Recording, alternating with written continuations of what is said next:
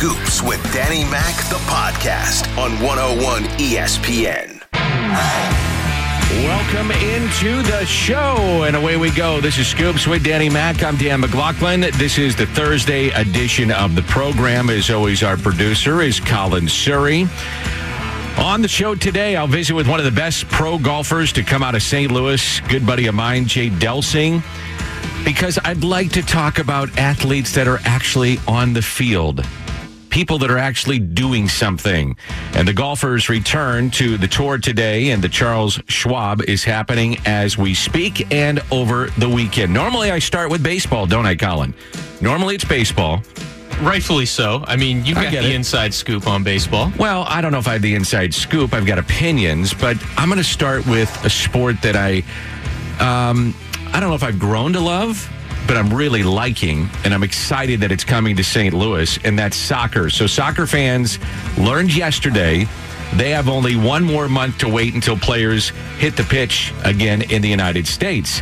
MLS officially coming back early next month. Taylor Twellman of ESPN. Well, you hit the nail on the head at the beginning of it. They're coming back before any other league, and especially with the NBA still dragging their feet a little bit. So, Scott, they're trying to announce this return with a game, 3 games every single day, right? So you've got a 9 o'clock in the morning game, 8 o'clock and 10:30 at night in a World Cup style format. So you and I spent 2 summers ago, we spent every day watching World Cup games. And I think Major League Soccer is looking at this as an opportunity. Now, the minimum amount of games per team is 3. All of those games, the 3 games that you play in your group stage, will count towards your regular season. And Scott, that's where I want to take you with this. It's less about the tournament to me, and it's more about the statement Major League Soccer said today that, guess what? Those 3 games count towards the regular season because we are planning and very confident that we're going to play 12 to 18 games in our respective home markets. And even Don Garber today on the media call said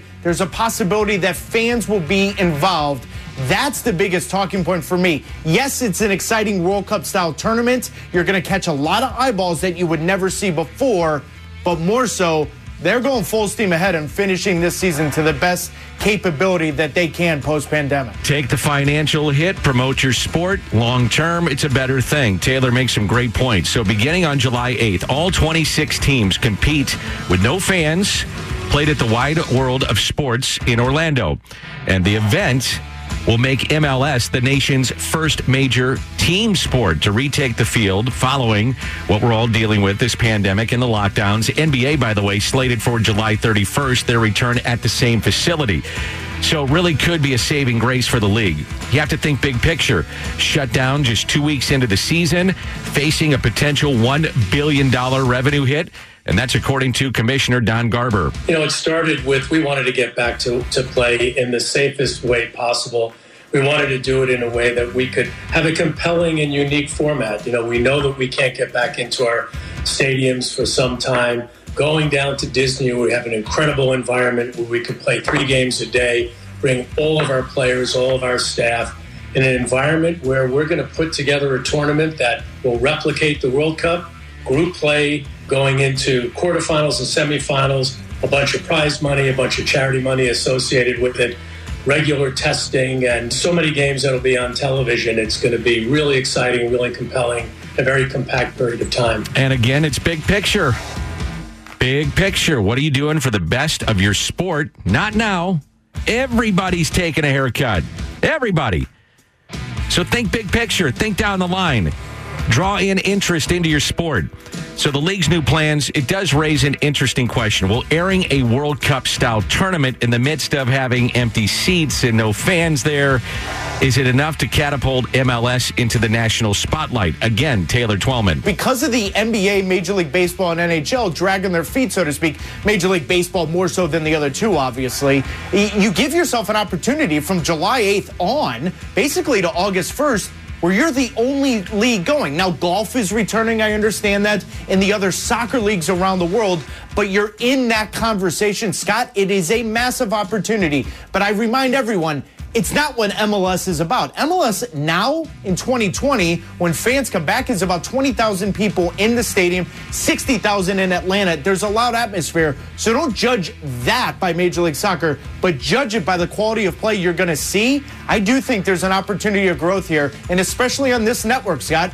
I've been on your show more this year talking about this league than we have in the previous 24 years combined. That in itself tells you about the opportunity here to grow the league. Again, a great opportunity. An opportunity that's been lost, and I mean lost, for baseball. They're supposed to be back on the 4th of July, if not earlier.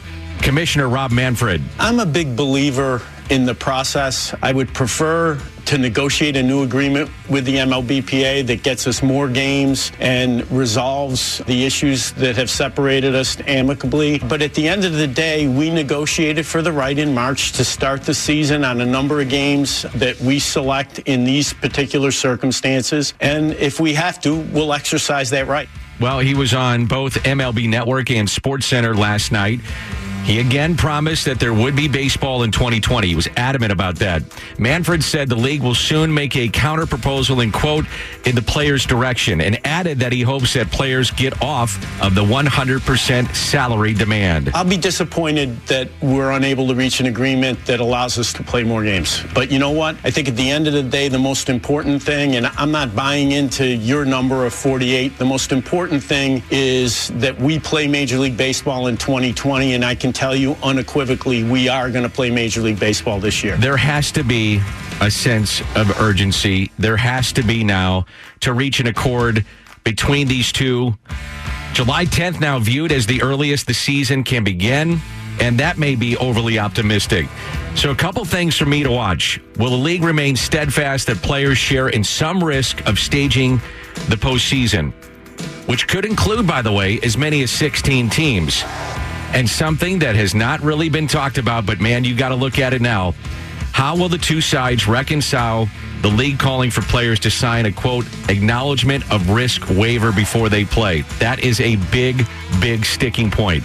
John Mozeliak, the president of baseball operations, was a guest yesterday of Ribs and BK. Well, I think I'd answer that more in terms of strategically, right? For some reason, this negotiation has, both sides have chosen to use more of the media than just the closed door, roll up our sleeves and try to get a deal done. Clearly, I don't think that's been in everybody's best interest, because that's why we're talking about it. That's why we're analyzing just the strategy versus even the substance, which can be a bit frustrating. And I can see why, from the public standpoint, people have questions. And if you think about maybe some of the other sports, for example, where they were able to resolve things quicker and quieter, I think people have appreciation for that. I will say, though, all four professional sports have way different economics, and their CBAs are very different. But having said that, it does appear that we're not getting it right. Yeah, Mo hits it on the head. The leaks have been a major, major problem with this. Also, being tone deaf to the fact that there's over 100,000 people that have died because of the virus, 40 million unemployed, social unrest. Come on. If you can do it, get back on the field. Don't be short-sighted. Look at what MLS is doing. The NBA, the NHL, they're going to try. Again, I get it. Apples and oranges. These teams, these leagues, they had time to get part of a season done. They had revenue. I get it. But, man, we need baseball. Need it. It's got to happen. Tim Kirchin of ESPN. Baseball is going to be played this year. I'm pretty certain about that. The question is, how is it going to be played? Is the union and Major League Baseball going to get together and come to an agreement and make a plan from here, or are they going to be unable to do that, and then baseball will implement a, say, 48-game schedule starting, in August, beginning of August, and then play through the postseason and end everything on October the 1st. That is what is certainly possible, but I still hold out hope, since both sides have made some progress, some movement at least. The two sides will come to an agreement and say, okay, we're going to play. I think it's got to happen maybe this weekend, certainly by Monday.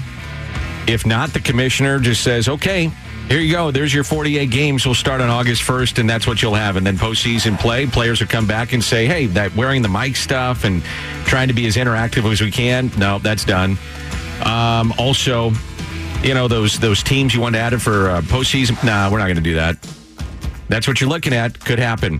PGA Tour Commissioner Jay Monahan confirmed yesterday that, quote, virtually every player and caddy traveling to Fort Worth for the Charles Schwab Challenge golf tournament tested for the coronavirus with no positive tests as of yet.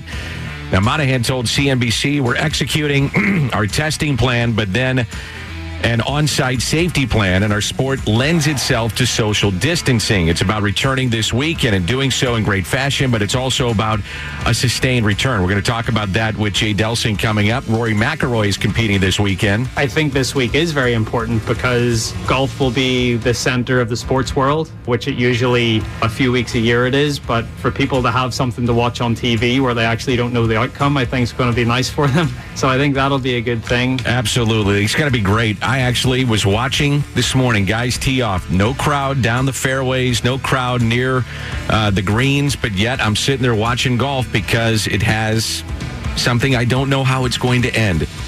The summer of 98, I remember that. I know that. He hit 70, and there's a lot of hugs and kisses and tears, and great. Looking forward to the documentary. I don't know what's going to happen at the Charles Schwab, so I kind of like that. I don't know what's going to happen in MLS. And I've said this before, I'm not the biggest soccer fan, but when they're out there first, and I know we have MLS coming to St. Louis, and I know that I'm passionate about helping our town, I can't wait to watch it, and I will watch it. NBA, pretty big fan, love watching LeBron. I'll watch it. NHL, I'm a real big fan. Can't wait for the Blues to come back. And yet here we are waiting for baseball, which had this opportunity in this window beyond just bringing fans into the game, but to give the American public something to look forward to. And unfortunately, the narrative is money, bickering, greed, and that's what people are talking about. And anywhere I go, people stop and say, and these are, just the casual baseball fan, they stop me, what's going on with baseball? Why aren't they playing? Now, I'm hearing a lot about this money stuff. I don't like it. That concerns me. I love this game. I make a living off this game. I want to see it thrive for many, many years. I love taking my family to the ballpark. But I'll tell you, as a fan, I don't like it one bit. I'm sick of talking about it and hearing about it. Just get it done. Again, it's a 4-month outlier. And by the way, once we get this done and the money's done and the economics are agreed to, who knows if you can pull it off? It ain't going to be easy for any of these leagues to do that. It's not. You will have players that get the virus. It's going to happen. But how you deal with it moving forward, it seems like the leagues have a pretty good plan. And now the players are starting to figure out what happens down at Disney with the NBA. And the NHL is hearing about it. And the player, whoa, hold on now. It's not as easy as rolling the ball out. But I can tell you this, people appreciate the fact that they're making the effort. Big time. And you're not hearing about money. And again, baseball's in a different spot. Didn't start their season. It's apples and oranges, not apples to apples. But still, people want to hear about the game. The game. Put the best foot forward. Try to make it happen. It is so important. 319, love the show, love baseball, wish it was on TV, and tired of real no updates. Golf is back on TV. Love seeing the players mic'd up. Thanks for the comments. We're going to talk about that with Jay Delsing. And there's a lot of things I want to get into. Caddies are an important part of the sport, which you don't realize. They don't just hold the bag and hand you a club.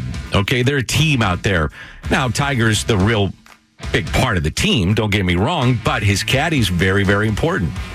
Social distancing amongst the players. How about testing and what happens there? Where are the players living? How are they traveling from tournament to tournament? These are all things that these leagues are trying to take care of to make sure that these players are as safe as possible. What about family members that are with them? That's also something. 618, soccer will be fine. They can dive 6 feet apart. Thank you, Todd in Illinois. You're saying they're a bunch of diving? No, doesn't happen in soccer. 636, depends what you classify as sport. NASCAR has been back for a while, and I love it. Agreed. I don't think it's one of the major professional sports, though. It's NASCAR, and they've been doing it without fans. Now, apparently, they may have 1,000 fans coming to their event this weekend, but I applaud them for getting back and getting racing for those that love it. I'm not a huge race fan, but I've been watching how they've been doing the telecast. I find it extremely interesting. Their use of drones, I think, needs to be used in a lot of different sports, and especially with the fact that you don't have fans in the stands. Why not give them a unique look at the sport? 314 for minor leaguers. Why don't their home teams open up their spring training complexes for minor league players to play? That's been talked about, especially your top-end guys. But I think once they get an agreement in place, and we will play baseball, it's just a matter of how many games are going to be played. So then you have the taxi squad. That would be your Dylan Carlson, your probably Matthew Liberatore, your Nolan Gorman, Cody Whitley, Zach Thompson. These are players that you're trying to figure out whether or not you want them to be part of your major league team this year. There'll be some that definitely will not. But Cody Whitley's close. Dylan Carlson's close. So you need to have some type of competition. They can put those guys together, have them part of the major league team in terms of what they do before and after games, set up simulated games. But your lower level minor leaguers, this is going to be a tough year. I don't know how you develop them. I mean, you're telling guys, hey, be ready, but let's just read the tea leaves. Minor league baseball is not coming back. If we can't get Major League Baseball back, the minors aren't going to be playing. So you're going to have to find guys to play catch with, throw to, do bullpens, face hitters, face pitchers. Not an easy thing to do. We'll get to more of those text messages and the Rhino Shield mic drops coming up. And we'll visit with Jay Delsing, talk a little golf next on 101 ESPN. More of what you want to hear. Scoops with Danny Mac in podcast form on 101 ESPN.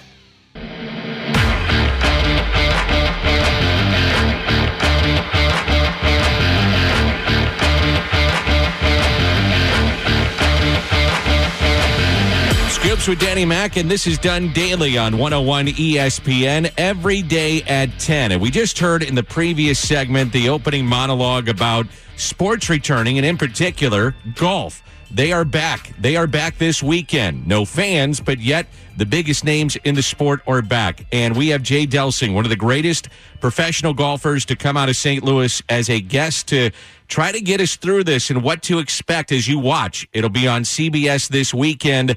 And Jay played on the tour for a number of years. He's worked on the broadcast, has a show this Sunday on 101 ESPN. Jay, always great to visit with you. How are things going? Good, Danny. I think good. I'm really glad to have, some golf back, and good to be talking to you, my buddy. Absolutely. What's this going to be like, just in a general sense? What are we as fans that consume sports, and especially those that love golf, what can we expect to see starting today? Well, I think the biggest thing that's going to be odd, Danny, is there's going to be no spectators. So you're going to be looking at a golf course that's going to be looking similar to the golf course you might play at your home course. It's going to look deserted. The players, they're describing it as surreal, and they're describing it as, like, one of them said, this was kind of like a high school event, and they don't mean that in any sort of cut or anything. It's just it's unusual when you're so used to playing in front of the big crowds that the tour gets to have nothing at all. It's just really a stark difference. We talked about it the other day, and you and I visit all the time off the air, but, golfers, and I don't know if the average sports fan understands this, but golfers, they feed off the crowd too, as much as a baseball player might, or a hockey player may not show up as much, but you guys feed off the roar of the crowd, do you not? Oh, Danny, 100%. I mean, the crowd is an integral part of the game, especially back in the old days when I played, like 100 years ago. The tour was more intimate. The people were, right off the edges of the green. There weren't quite as many corporate skyboxes and things like that. So when you stood and looked at a putt, I mean, you could feel the eyes on you, and it made a big difference. It was there was actually a learning curve to figure out, gosh, why am I so pumped up all of a sudden? Why? I played a lot of golf, and a lot has to do with, it almost is a built-in sort of drama, Danny, or excitement. In terms of the finances of not having a crowd, we know how this is affecting the four major professional sports, but in terms of golf, and they're going to try to do this every single weekend and start up their schedule and go. And you mentioned the skyboxes and no spectators, but yet you're on national TV. You're back on the Golf Channel. You're back on CBS. You're on NBC. What does it mean financially at this point for golf not to have spectators? Do you have any idea on that? I do, Danny. You know, the finances, golf's become just a huge business. You know, the amount, you can just talk about the charitable component. One of the things I'm proudest of to be associated with the tour, where the tour has raised over $3 billion for charities. But when you start talking about limiting the scope of the events, okay, you're talking about massive amounts of millions of dollars that are being lost just in Pro-Am revenue, Danny. Every Wednesday, for the folks that don't know, every Wednesday we have a Pro-Am on the PGA Tour. Some tournaments host them on Tuesday. And what that is it's 3 or 4 men or women from all sorts of different parts of the country that pay a hell of a lot of money to get paired with about a third of the field, because there's just not enough time for them to play with every single player in the field. So say 52 to 60 players each week, Danny, are teeing it up with, we would call them guests. And these guys are paying anywhere between $5,000 and $10,000 each. But think about it, Danny. You get to play with Tiger Woods for 18 holes. That's the thing that separates our game from everything, buddy. It is a huge differentiator, and it's one of the reasons why golf is Fortune 500 CEOs' favorite pastime.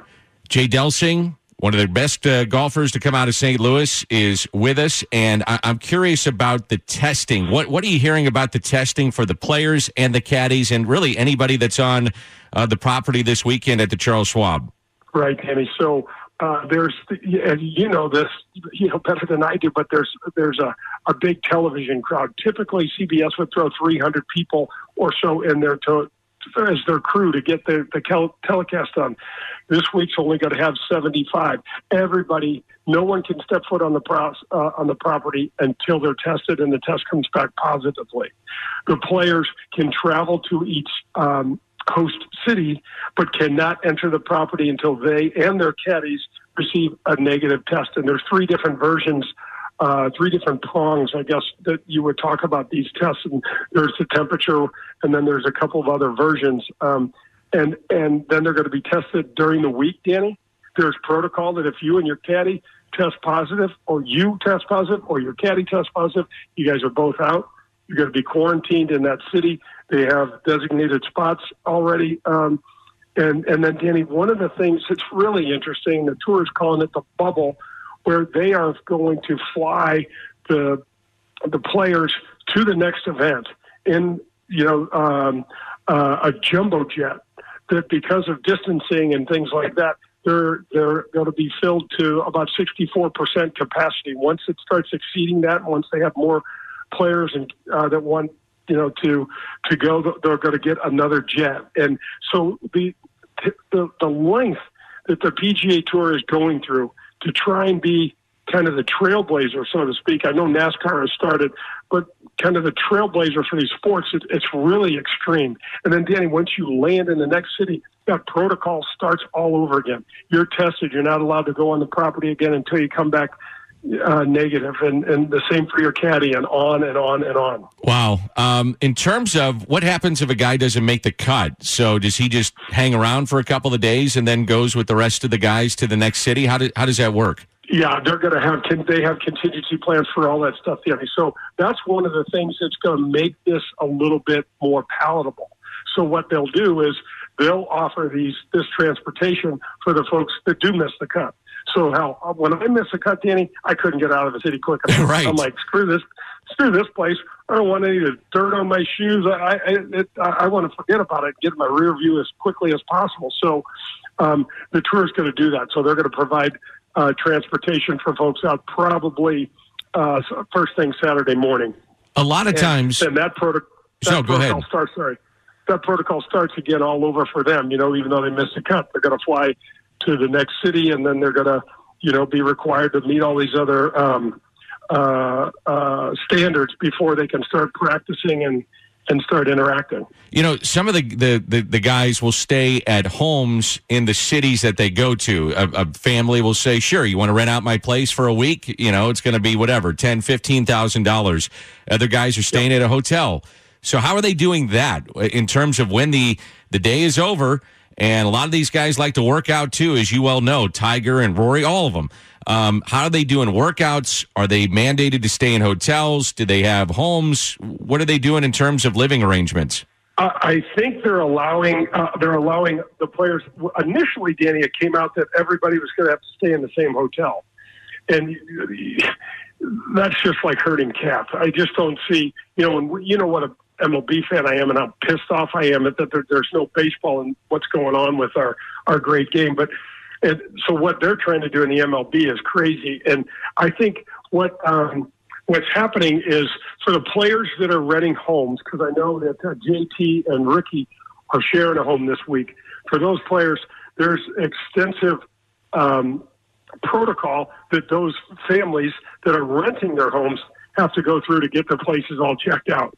So there's almost a brand new set of rules, Danny, for almost every single scenario that you could create, which is one hell of a project to undertake. No doubt. In terms of growing the game, now all of a sudden you're one of the first sports back. Do you think this grows the game of golf? I mean, it's kind of cliche. We keep saying it. I believe it. I believe that if you come back and there's not the other sports and we're all dying for sports and you'll dive into it, I do think it grows the game. What do you think? First of all, you know how important, well, it is to you too, but you know how important that is to both of us, and I sure as hell hope so. Yeah. But I really do think indeed that because of the lack of other options for people, that golf has got a really unique opportunity to get out there first. It's not easy when you're first one down the trail because there might be some mistakes made there, and I'm sure there will be. But from what I've read, there's such a thorough list of contingencies. If this happens, if that happens, I think we're going to be on, and people are going to be starving for the action and for these championships. In terms of the feedback of the charity events that have been on, there's been a couple of golf events, and the most recent was with Manning and Brady and Tiger and Phil. Does that help grow the game? Have you heard that has brought in the casual fan, and the feedback has been good from that? Yeah, it's spectacular. I think people are at a point, timing, how they say timing is everything, Danny, and I think in this case, it's really true. I don't know about you. I mean, we both love golf and all sports. So hell, I would have watched, Tom Brady and Peyton Manning pitch pennies if that's all we could. Sure. With Tiger and Phil. But the fact that they came on and man, they played in some really crappy weather, Danny, and we saw such human sides.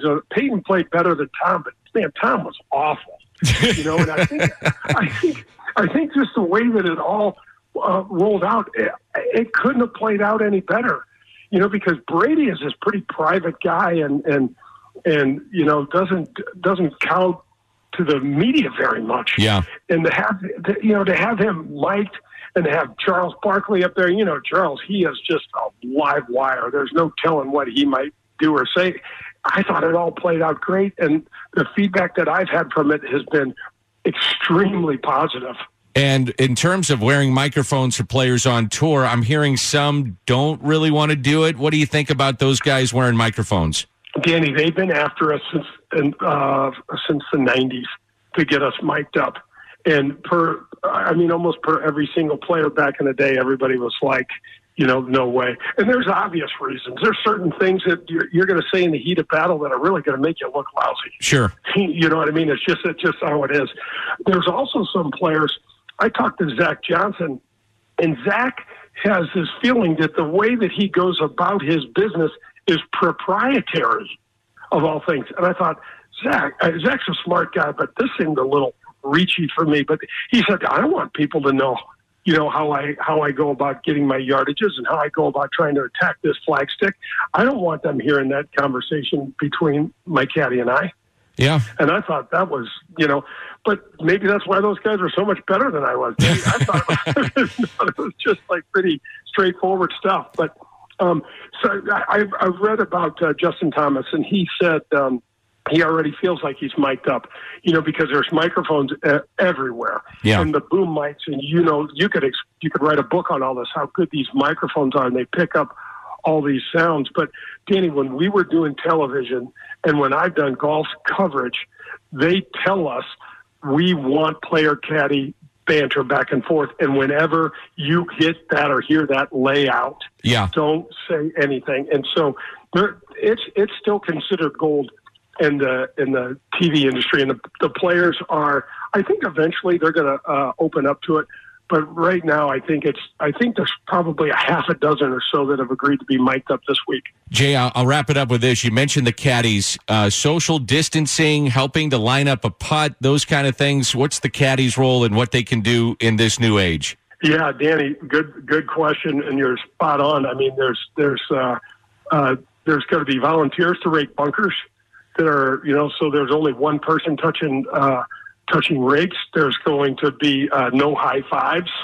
It's an odd thing to social distance with a golf bag as your kind of intermediate contact. It's going to be weird, but they're going to try to work their way through it, and they just want to try to keep everybody as far apart as they can and have it make as much sense as they can.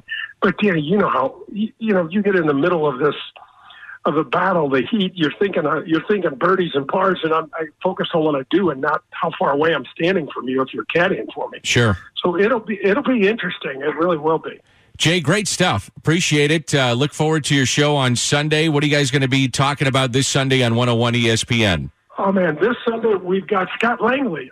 Scott's a local guy from went to Parkway South. He's the only guy, Danny, ever to make it onto the PGA Tour to go through the first tee program. Oh, great! And he's a great kid, NCAA champion. Yeah, just a great kid. Way more. I mean, he's just a baby too, and he's so responsible. I talked to him. I'm like, dude, I'm almost 60, and you're more responsible than I am. It probably doesn't take much, but I love. By the way, Danny, I love having you on.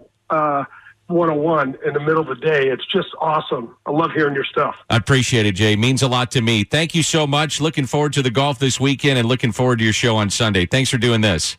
My pleasure. That's Jay Delsing. This is 101 ESPN. We'll open up the text line and the Air Comfort Service text line, 65780. Drop me a mic drop as well. Get some of the reaction from what Jay had to say here. This is 101 ESPN. More of what you want to hear. Scoops with Danny Mac in podcast form on 101 ESPN. 10:42 in St. Louis. Time check brought to you by Clarkson Jewelers. Got a lot of response from the interview with Jay Delsing. Also, the opening monologue. You can jump in as well. Air Comfort Service text line 65780. Rhino Shield mic drop. And here's the first of those drops. This is Big Jim B. Hey, Big Jim B. Major League Baseball just can't get creative. How about playing Thursday, Friday, Saturday, and Sunday? Saturday and Sundays, they're split double headers. You got two visiting teams. The whole 40-man roster could play. And then they're off Monday, Tuesday, and Wednesday every week. So I have two visiting teams, play 6 games in 4 days. No. Just simply put, no. With all due respect, and I appreciate you listening to the show, but my question would be getaway days in your proposal for the visiting team to get to the next city to go play. Probably not going to work, I wouldn't think. That would be one of my problems. And why have all those days go dark when you have a limited number of time to get more games that you want to get in anyway? So I wouldn't do that. However, I would say this, to your point of double headers, very well could be a point that gets brought up and is done if they get a schedule that is more than just 48 or 52 games or whatever they're wanting to do. Players want to play as many games they can. That means they're getting paid. This is from the 618. Danny Mac, why can't baseball play 82, defer payments of 20 games over 2 years? It's something I've thought about, deferred payments. I don't know how you do it. Well, I do. I understand the premise of deferred payments. I'm just not sure how many they would go with in terms of those deferments. I would think that the players would get paid full pro rata for the amount of games that the commissioner wants to put out there. And then if you add to it, they're either going to be deferred or the owners are going to have to pay it, or the players are going to have to come off their stance and say, yeah, we'll take a haircut on the final 20 or the final 30. That's basically the option right now. And as I said earlier in the show, if you want to get back by July 4th, that's pretty much gone by the wayside. July 10th now is probably more the idea of a starting date. And with every day, it gets pushed back longer. That's a problem. So get back on the field as quickly as you can. Ain't that hard. Figure it out. Cardinals did select, by the way, Jordan Walker, their number one selection in the 2020 player draft yesterday. He's a prep third baseman. He was the Gatorade Player of the Year down in Georgia, and I've had some text messages asking about him. He's the 21st overall player. He is 6'5", over 200 pounds. He's a third baseman, great power. He is a commit to Duke. Interesting, his mother attended Wash U here in St. Louis. His dad, MIT. They come from an educated background, and he himself is very smart. 3.9 GPA, headed to Duke. He was considered to be the best prospect that Duke has ever had in baseball. I talked to Randy Flores this morning. I said, so 6'5", 18-year-old guy, he's going to grow into that body. Is he a third baseman? He said, man, Danny Mac, this guy's slick. He can really move. He is smooth. We're not just going to move him to an outfield position, even though people say that his arm is a plus arm. So could see him go to the outfield. That's something that'll be talked about, but they have some guys there that are pretty good at third base. They'll have to make some decisions, but he's only 18. It's going to take some time. Looking forward to seeing what he brings to the table, and hopefully he signs with St. Louis. Let's go to another Rhino Shield mic drop. This is Dylan. Hey, Danny Mac, big fan here. Thank you. Going along with what Jay said with no high fives with the caddy or anything, keeping distance. Say a team wins the World Series, Stanley Cup, whatever. What's the celebration going to look like? Are they just going to calmly walk off the field, rink, or are they, they can't have dog piles, they can't even shake hands, they can't, high five each other? Like, what is the celebrations going to look like? Thanks for the nice message. Totally agree with you. I don't see how you can do it. I mean, it's part of the game. When a guy does something that is a positive, it's just human nature. It's a high five. Maybe you go back off the top of my head. You remember when Prince Fielder hit a home run and it was a walk-off and they all gathered around home plate and then he hopped on home plate. They all fell down like it was a pile of bricks. Maybe that's the celebration. 6 feet apart, 6 foot radius between the players stomping on home plate and then the circle around them. I was watching the KBO, and Dylan brings up a great point. I was watching it this morning. Guys are high-fiving in the dugout, and I thought that wasn't supposed to be part of the deal. Now, maybe they've loosened the restrictions on that, and I just don't know about it, but I remember watching intently when this first started, and you could see the players are making a conscious effort to be 6 feet socially distanced in the dugout. There was no pats on the rump. There wasn't a high five. The guys were taking it to the nth degree. And then I watched the game this morning because I get up very early. I was up at 5:30 watching the game, or 6 in the morning, whatever came on. And guys are high-fiving. They made a pitching change. Guy gave him a little pat on the rump. On the mound, they were very close together. Now, there's part of sports that you just can't avoid it. You're not going to be socially distanced. And I think we're going to see that in golf. And to me, when we were watching the charity matches, I didn't see a lot of social distancing. I saw guys walking up the fairway fairly close. I saw them being interviewed very close. So I just think you got to deal with it. I mean, you try to make a conscious effort by not being next to your caddy or next to the person you're playing with, or in baseball, you're socially distanced in the dugout. But it's human nature. If you've been playing this all your life, to give a guy a high five, you're not going to be sitting there thinking, oh, well, hold on. Should we do an elbow here? Do we do a fist bump? No. I know you just hit a walk up. Hold on. Do we take off helmets and hit those? No. How about, no, can't hug.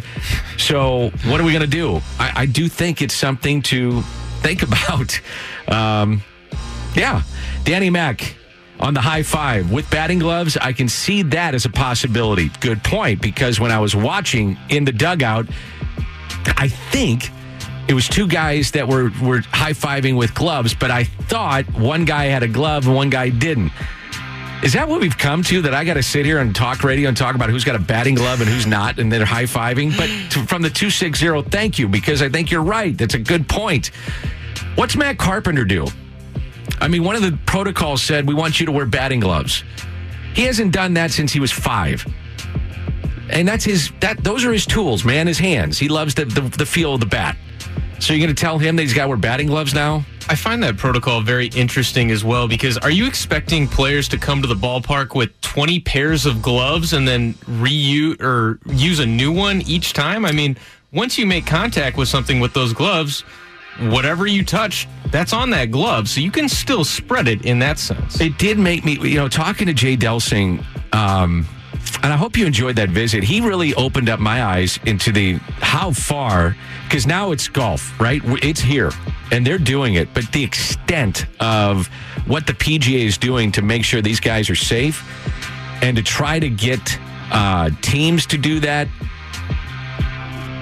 going to hotels, restaurants, and I'm talking about baseball specifically. The others are going to be down in Disney, or the NHL is going to have their hub city, so that's different. I mean, these guys are traveling. I don't know, man. It's going to be very tough to pull off, and we shouldn't overlook that the virus has dictated everything as to why we're even talking about the economics of the sport and trying to come back, because everything's been turned upside down.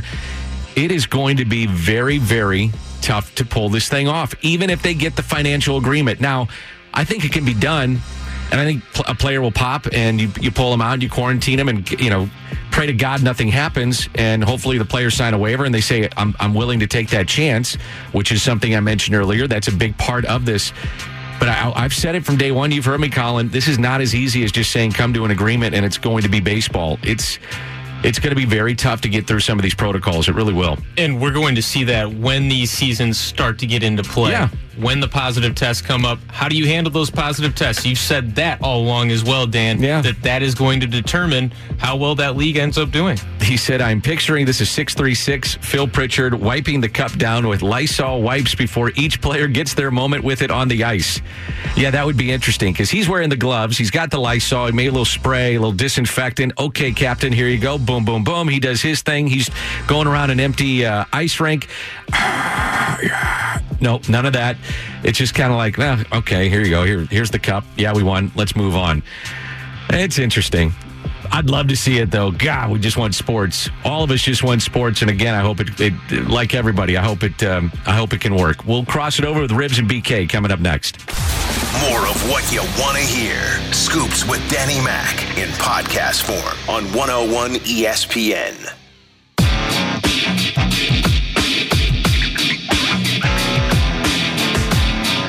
And you are my friend. I promise you. We're boys. All right. Can we get his mic on?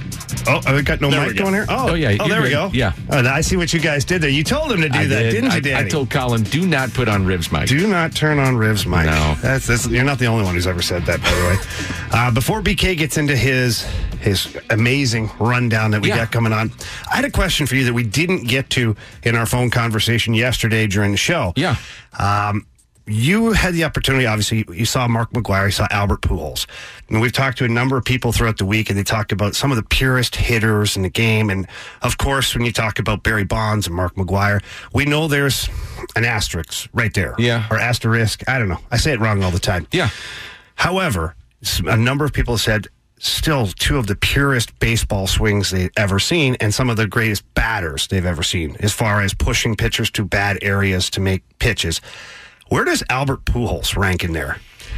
He's the best right-handed hitter I've ever seen, simply put. And I've seen Cabrera with Detroit. He's incredible. He's a Hall of Famer. Manny Ramirez was unbelievable. Saw him in person, did some of those games, watched a lot of his games. Albert Pujols is, in my mind, the greatest right-handed hitter I have ever seen, and it's not even close. I've never seen anything like it.